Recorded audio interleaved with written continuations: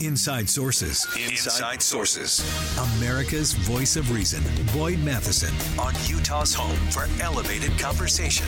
Inside Sources on KSL News Radio. We're staying with the conversation just a little bit longer today when it comes to the border and immigration. Of course, we're watching on all of the screens from the cable news networks. We have dueling things going on with the current president, the former president, down at different places along the border. And after all will be said and done today, much more will be said than will ever be done. And none of it, I think, will actually move us closer to the kinds of solutions and the kinds of conversations that we need to have as it relates to all of these things.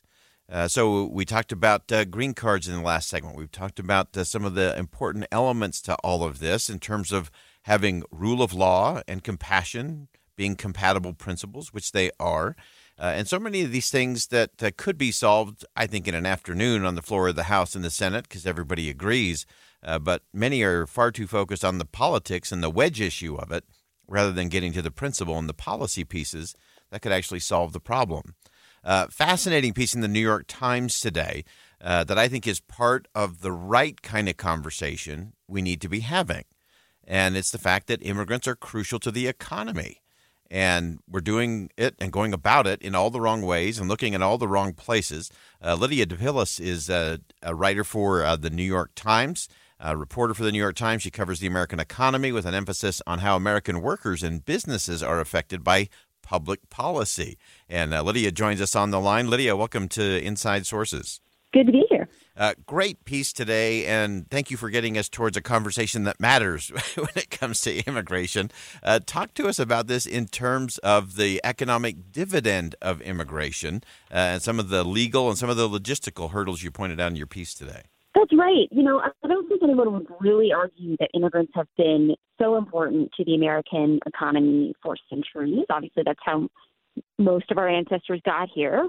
The question has been about what happens when a lot of immigrants come very quickly into a few places, right? And that is really what is causing the difficulty and the consternation these days. And, it's always been hard to absorb people quickly when they come in a sort of concentrated fashion in a short period of time. So I don't think we should think of this as like totally unprecedented.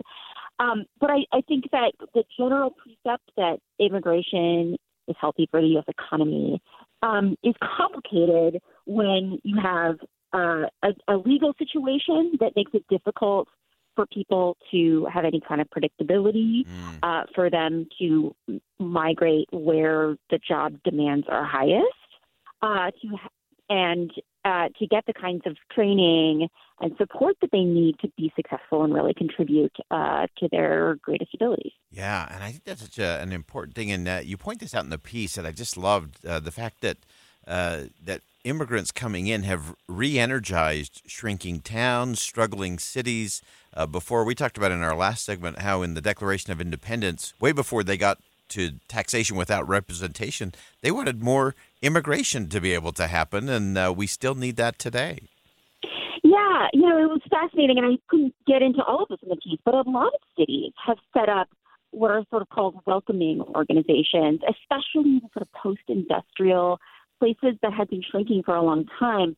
I mentioned an organization in Philadelphia, but also in the Detroit area. That has been a very intentional, long-term effort to try to reverse population decline in that area of Michigan.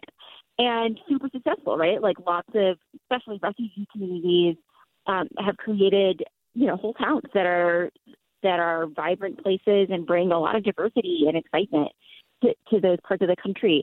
And it's also true in upstate New York, right? There's been refugee resettlement operations in places like Utica and Rochester. So you have Hmong people and Somalian people. And refugees, of course, come with a lot of support. They get work training and housing assistance, and it doesn't help them forever.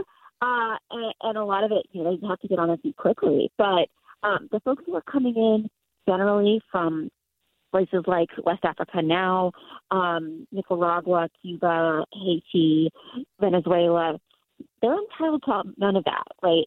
And so unless they have family connections or their own wealth, which is not that common, they have very few resources. And that's why at the moment, cities like New York, Chicago, Denver are having to spend so much of their budgets, which is, honestly, certainly concerning. Like nobody's minimizing that. Yeah, no question about that. And one of the things that you also pointed out in your piece is one, just the likelihood of immigrants working. So that work rate, I think, is a very fascinating number. And then the fact that we're finally getting to the point where we're getting some of those authorizations moving through. They were at such low levels for so long, but that's starting to pick up. Tell us the impact of that and what the projections are for that moving forward. That's right. So immigrants have always participated in the labor force at a higher rate than native-born workers. In part, that's because they're younger. They tend to have more children.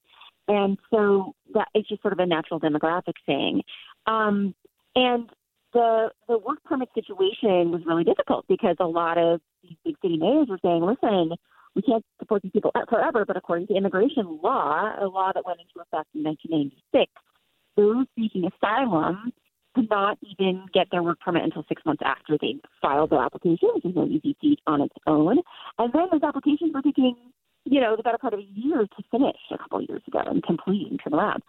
So the Biden administration really got on top of that. It's hard because of a court order, actually.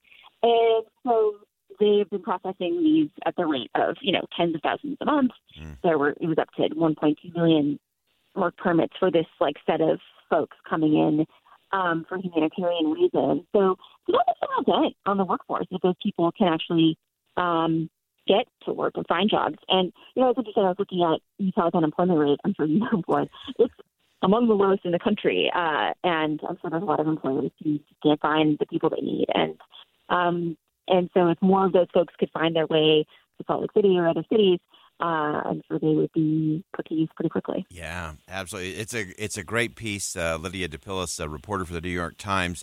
There is a dividend to all of this when we start looking at those coming to the country not as liabilities to be managed, but as human assets, fellow travelers, immense potential to make a difference in our communities, and there's a way to do that. Lydia, thanks so much for joining us today.